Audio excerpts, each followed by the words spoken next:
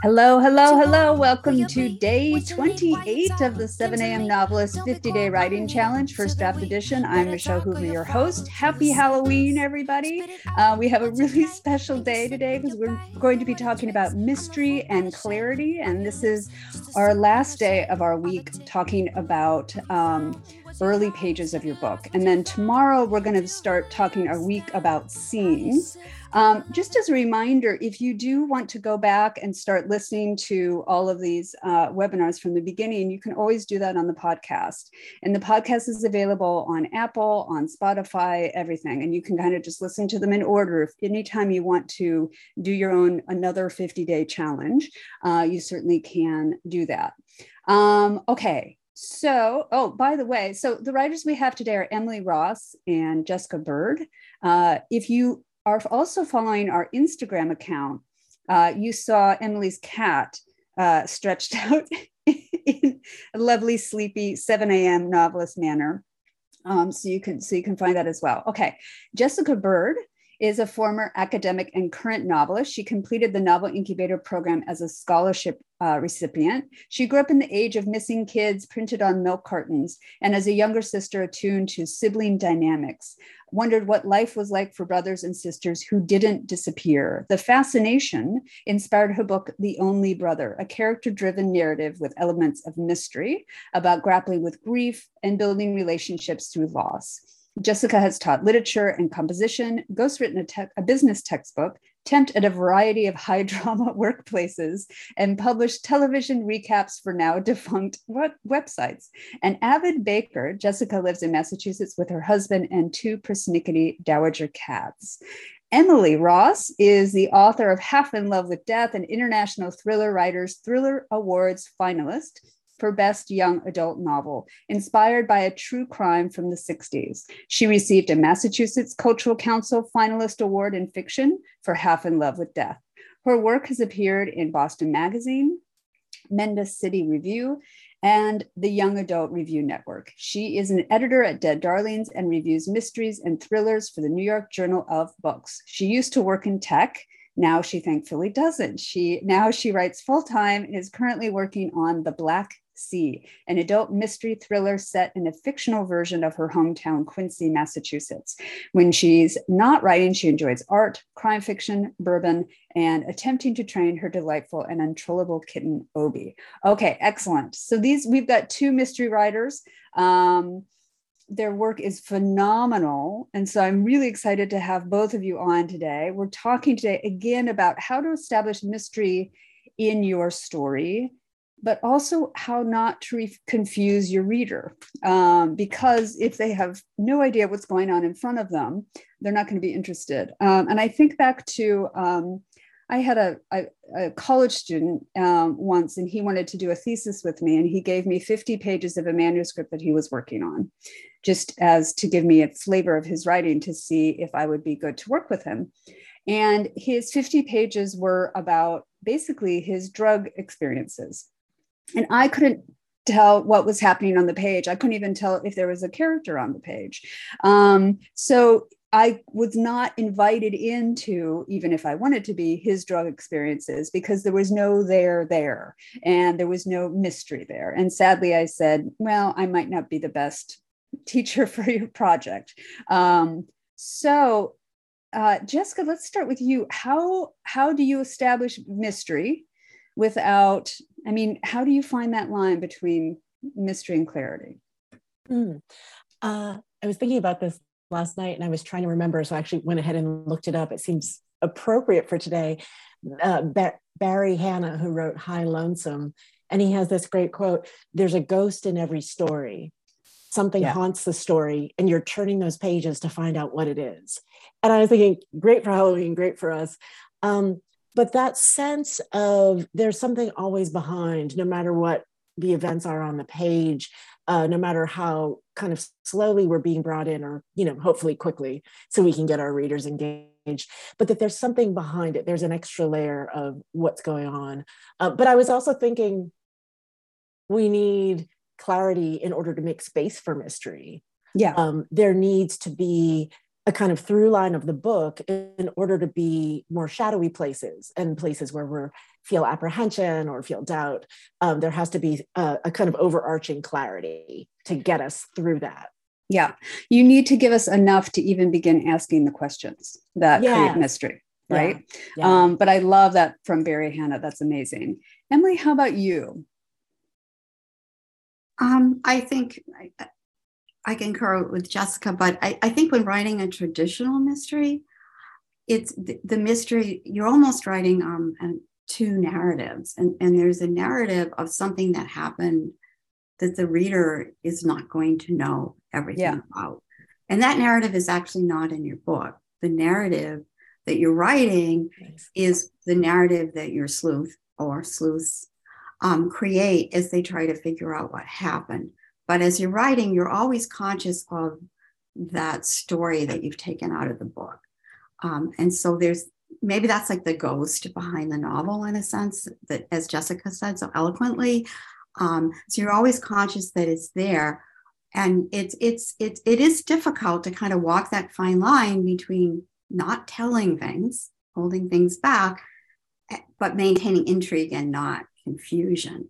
And I think a lot of the clarity comes in, being very, very clear about setting, about scene, about what you're giving the person, and also being very intentional about sort of when you give that information to people. Excellent. So let's dive into your books a little bit. Jessica, you've been working on The Only Brother. I have read this book actually several times, several versions, absolutely love it. It's stunning, it's thrilling, it has so much mystery to it. Jessica, what are some changes? How did you approach it at first? What are some changes that you felt yourself having to make in order to get the mystery right? And I know you're still putting on the final finishes of it, but what sort of things have you had to adapt or alter as you're getting reader feedback? Yeah, I think so. I should say that my book is not kind of a traditional mystery in the way, some other books are, that it has these kind of elements of mystery, but it is more kind of character driven. But it's been really useful for me to think about. I think it's useful for all books to think about that issue of continually coming up with questions and building that mystery. But I would say with mine, there have been some elements at the beginning that the main character's brother disappears. And there are some characters that people thought, oh, we want to see this character and this character. And I thought, no, we're not going to get to see that because it's not that kind of book. And then I thought, God, it has to happen, and that was something that surprised me as I was writing. And I don't think I could have made it happen in the first draft necessarily, because I had decided preemptively, oh, that's not going to happen. And then as I continued to work and the story was talking to me more, I thought, this is really where it's going. This is the final, I don't want to say too much, but that climax. And so I think being really open to asking those questions, I think also in sort of smaller ways of mystery that has been useful to me, I sometimes will have a character or have a scene and think, I don't know, this isn't really working well. And as I continue to revise, I think, oh man, that is why that character is here. That character is here to show up at this moment and tell us this information. And so for me, it's very much discovering these questions that I had, like, I don't know what this is doing, in those kind of tangles and snarls, these seeds for a more nuanced story, more texture in your narrative. Yes. And it makes me think, so Flannery O'Connor had a short story in which, I think I should have the name of the story, but in which there was a car salesman or a guy that was obsessed with cars in the story. And so he found a local family that had this amazing car sitting out in the driveway, and he was completely in love with this car. And the family had a daughter who was either mentally or physically incapacitated in some way. And so he decided he wanted the car. And in order to get the car, he was going to marry the daughter. So he marries the daughter. And the end of the story, they drive off in the car together. And he opens the door, I believe, and kicks the daughter out and then keeps driving. So Flannery O'Connor had a lot of trouble with this story, though, because readers said to her, what happened to the daughter? And for her, the story was about him. The story was about the man. And for Flannery O'Connor, she always was arguing for that your story is trying to reveal the mystery of the character to us. And so the character's mystery that was most important to her was the man, not the daughter. And so she would also say, sometimes readers don't want to read the story that you want to tell. But so that also means you might need to really hold firm to your idea of the story you want to tell. So in Jessica, I know when we worked on your novel, there's a kidnapper character in the novel. And because I'm such a crime reader and love that stuff, I was like, Jessica, we need to find out more about the kidnapper. And Jessica, but I also was trying to not tell you that, because I thought, well, maybe this is not the story that Jessica wants to tell. Right. Which I think you very importantly held on to the story that you wanted to tell. Only now you actually are going to look for the kidnapper, right? Yeah. But I think it's important that you held on to that.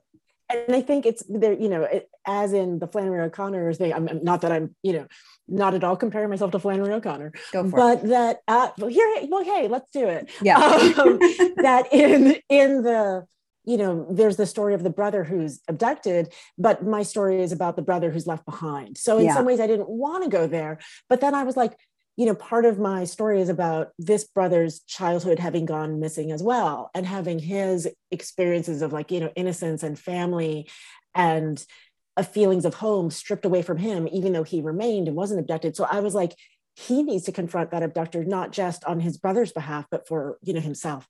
So that eventually came about. And I realized, no, it's really, really part of his story too.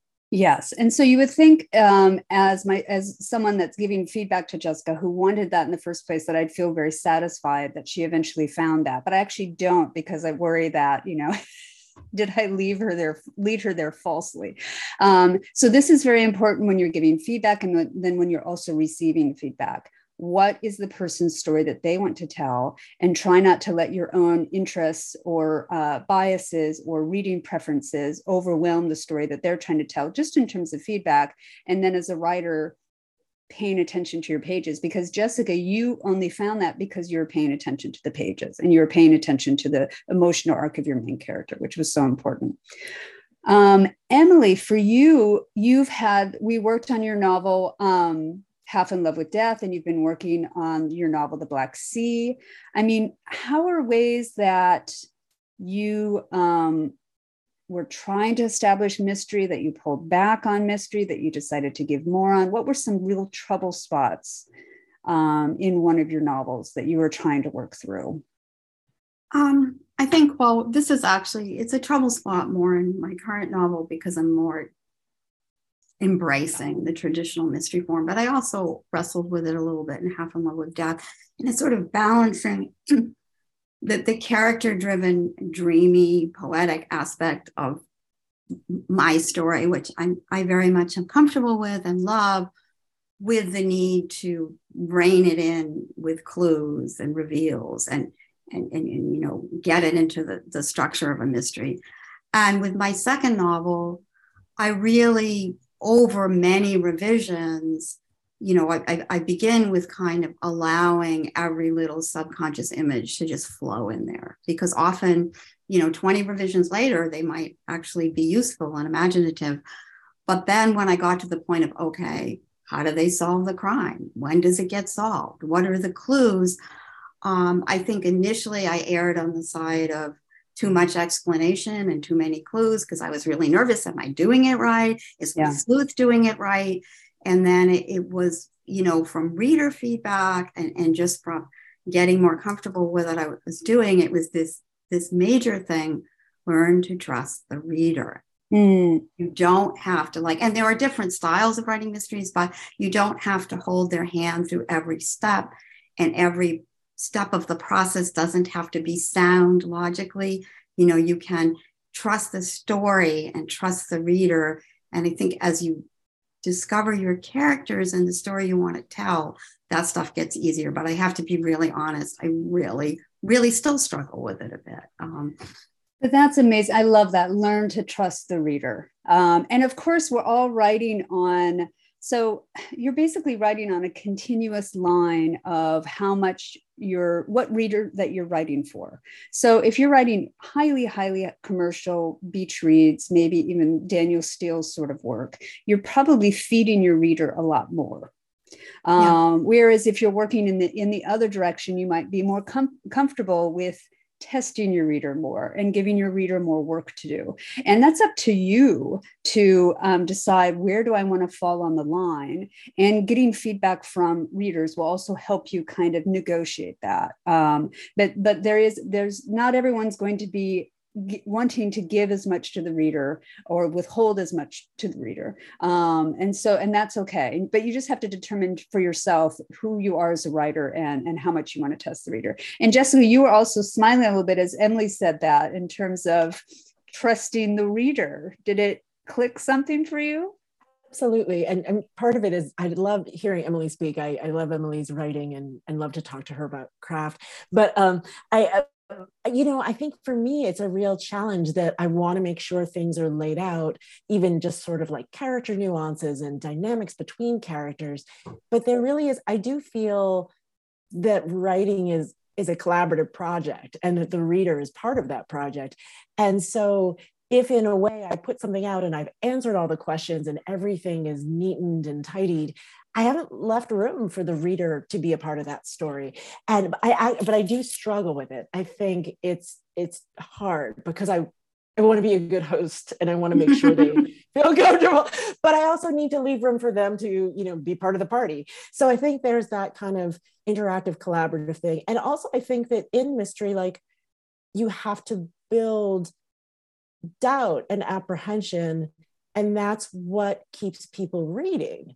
That if you have no doubt, if you have no wariness, I mean, it's kind of like, I think this might have actually been in Michelle's class, but I think it's Donald Moss who said, like, there's like a discomfort that the reader needs to feel. And that's what keeps them turning the pages, because that's the only way to alleviate it, is to read forward. Yes, and so perfect. I have to kind of remember that reader, that kind of good faith reader, and give them that space, because otherwise I know they won't want to continue with the story and I want them to stay with me. Yeah. So Julie in the chat has a very important question. Emily, maybe you can take this first. Are mystery writers by definition plotters? I think, mystery writers aren't a homogenous group. Some of them, there are mystery writers out there. In fact, that are pantsers. I think to an extent, to pull off a traditional mystery, you have to at least be a hybrid, because you do need to pull the plot together. But Tanya French, I think, isn't Tanya French? I was going to mention Tanya French, because she's not a plotter. She's not a plotter. And I was shocked to find that out, because her mysteries are so intricate and they're so clever, and her characters are so well drawn. And I think I read that she actually does not know the killer in early drafts, because she said, if I had decided who the killer was, I would telegraph it and point big red arrows at them. So I love to write not knowing, because then I sort of naturally create red herrings. So I think it's, as a mystery writer, you do what works for you as a writer. And there are all kinds of different writers out there. And, I'm sure there are mystery writers, that definitely outline down to the finest point. I think maybe it's Dorothy Sayers did that, or Agatha Christie, and then they just go and they are able to work that way. And there are other mystery writers like me. I'm more of a muddle through mystery writer, where I leave a lot open, because if it's a mystery to me, the first couple drafts, as Jessica said, you have more of that element of doubt and strangeness that keeps people going. So, I love that. So, and then the chat, Henriette Lazaridis, who's going to be a guest on the show later, says, well, maybe that's proof that as apparently mystery writers say, Tanya French doesn't really write mysteries, which do they say that? I guess, I don't know. I think she writes mysteries. I think that the definition of mystery is very colorful and very broad. And, I think people think Sherlock Holmes, but there's a bazillion other kinds of mysteries out there. Yeah. And so Henriette's like, well, maybe they're just pissed off at her because she breaks the rules. Maybe. Because I do think the idea that a mystery writer would not plot their mystery out ahead of them and would not know who the actual killer is freaks a lot of writers out and readers. Like, how can you possibly create that? But so basically what she's doing is following her own questions through the manuscript and following the mystery. And she is basically reading her manuscript as she writes it like a reader, which must have its own magic and power. But then, as Emily, I think, was talking about, a lot of mystery writers are like, no, you got to know who the killer is from the get-go. You've got to figure out the mystery from the get-go and write towards that. Jessica, we have Jessica's cattail here, which I love for part of these webinars. Yes. Are you, I can't remember, are you a plotter? Are you a pantser? Do you think out the mystery ahead of time? I don't always. So what I would say is that a lot of people are somewhere in between those two. And for me, I guess, having this first novel, that's a more complex novel. I've written short stories, I've written kind of novels before, but now this is a kind of textured novel. I'm sorry, she's making a lot of noise. That I have found out I'm more of a plotter than I had realized. I just thought like, oh, I love language and I love writing. And then I've talked to friends and they're like, oh, but there's so much happening in your story. I'm like, I guess there is. So it sort of has taken me by surprise how much of a plotter I am. Yeah. But I think that the more, again, if I could have that kind of clarity, like what's my through line? What's the signature of the main character? Like, what's that person looking for? What are they seeking? Then that gives me room to kind of have more shadowy areas and have mystery. So it helps me a little bit as I go, and that's the pantser part, I guess, discovering what is that clear journey that can give us space for. Yeah. And I think so much of that too is we're not going to care about the mystery. We're not going to care about the ghost that walks in the room unless we care about the characters that those things are affecting. And I think what writers can do is that they can plot the hell out of it and create all sorts of amazing ghosts and all sorts of amazing mysteries. But if they aren't remaining awake to discovering their main character and the questions behind their main character, and again, paying attention to what's happening on the page and allowing their character to lead more so than allowing their plotting to lead. They can get themselves in real trouble because it really is the character at hand. So, and Jessica, part of the discovery that you made was, in order for me to complete my character's mystery or character's arc, I needed this other part of the story, right? Yeah, right. Definitely. Emily, are there ways that you felt you had to deepen your protagonist because we were talking a lot this last week about character determines incident reveals character, so that, and this is particularly important in mystery, the event that you throw at your character needs to some way, hopefully, resonate very, very deeply with who your character is, their past hangups, their past even traumas possibly, so that it speaks to them more than it would anybody else. So Emily, are there ways that you've had to kind of go back in and really work on that main character to allow them to lead? Because you have a female detective, right? That you've been basically beating your head on a little bit. Yep. I think I will never write another mystery without understanding the characters first. I think when I wrote this mystery, I was so concerned with learning to be a plotter. And I think I did learn to be a plotter from writing it. I learned a lot about plot, but then I had to go back and the very painful process of letting my character push the plot more and letting my character and plot meld more. And I did with my detective. She underwent a lot of changes in the course of the revision of the book, including in this case, she always was a detective who was also an artist, because that was her background as a childhood, and she experienced a very violent event in her childhood. And I really went back to the artist in her to find her character and find who she was and allow her to break the mold of the detective a little, not to worry, not to have this imposter syndrome. She's not a proper detective. She's not doing what a cop would do. and, you know, allow that part of her that was different, that was an artist, to drive the book more. And honestly, the next time I write a mystery, I don't want to have to go back and fit that in. That was very, very difficult. Because it feels impossible. It's a rewrite. Yeah. It's a rewrite of a reconception of the book. Yeah. And so that's also about clarity too, I think. And that might take a lot of writing to find the clarity of your main character. So I think on the page, again, in terms of clarity, I always think, okay, we at least need to know, you know, at the end of the first page, we should at least have some idea of where we are, when we are, and who is in the room.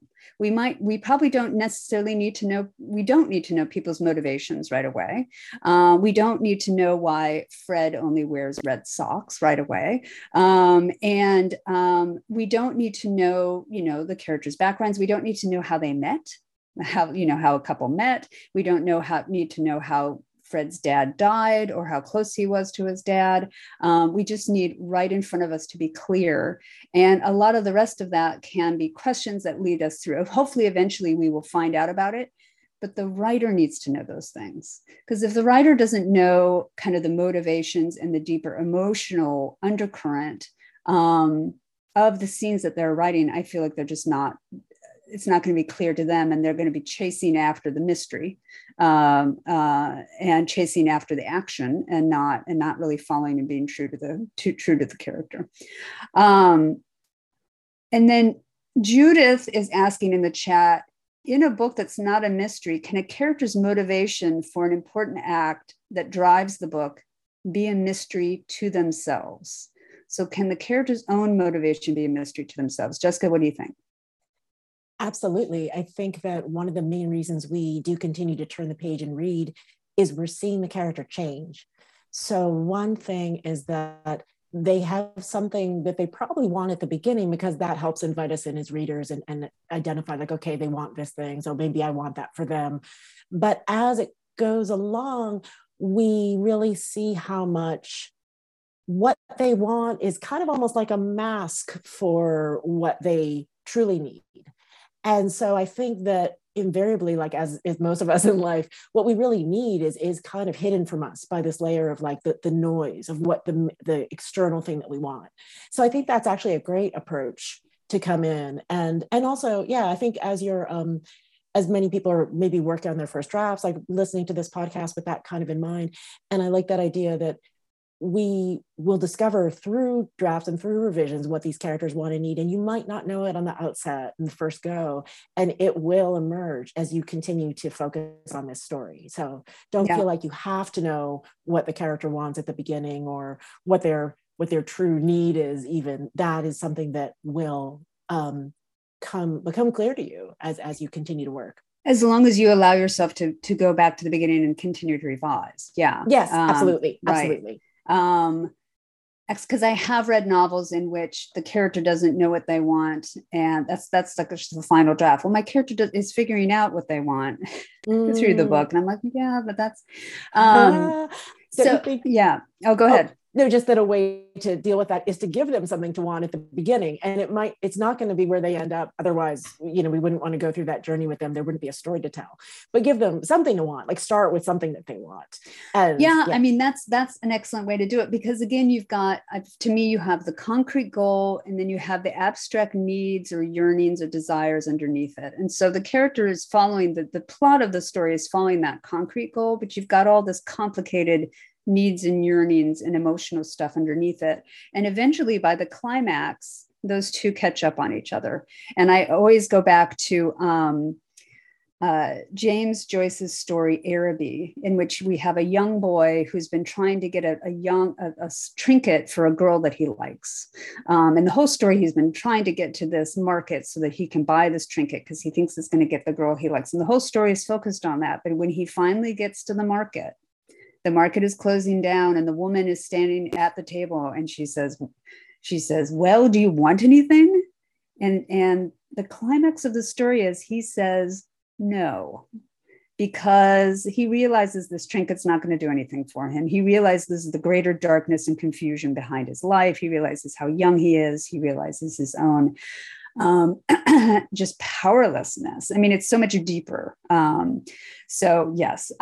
So that was James Joyce's story, Araby. You can look at. I love the way the concrete goal and the internal mystery and confusion and emotional yearning comes through in that story.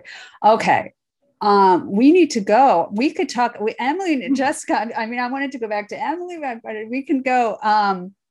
But I need to get everyone to their desk. It's Monday, and you guys have a lot of writing you have to do. So I want you to get to your desks. And tomorrow we're going to start our whole week talking about what is a scene. And we're going to have Susan Bernhard talking about scene versus summary.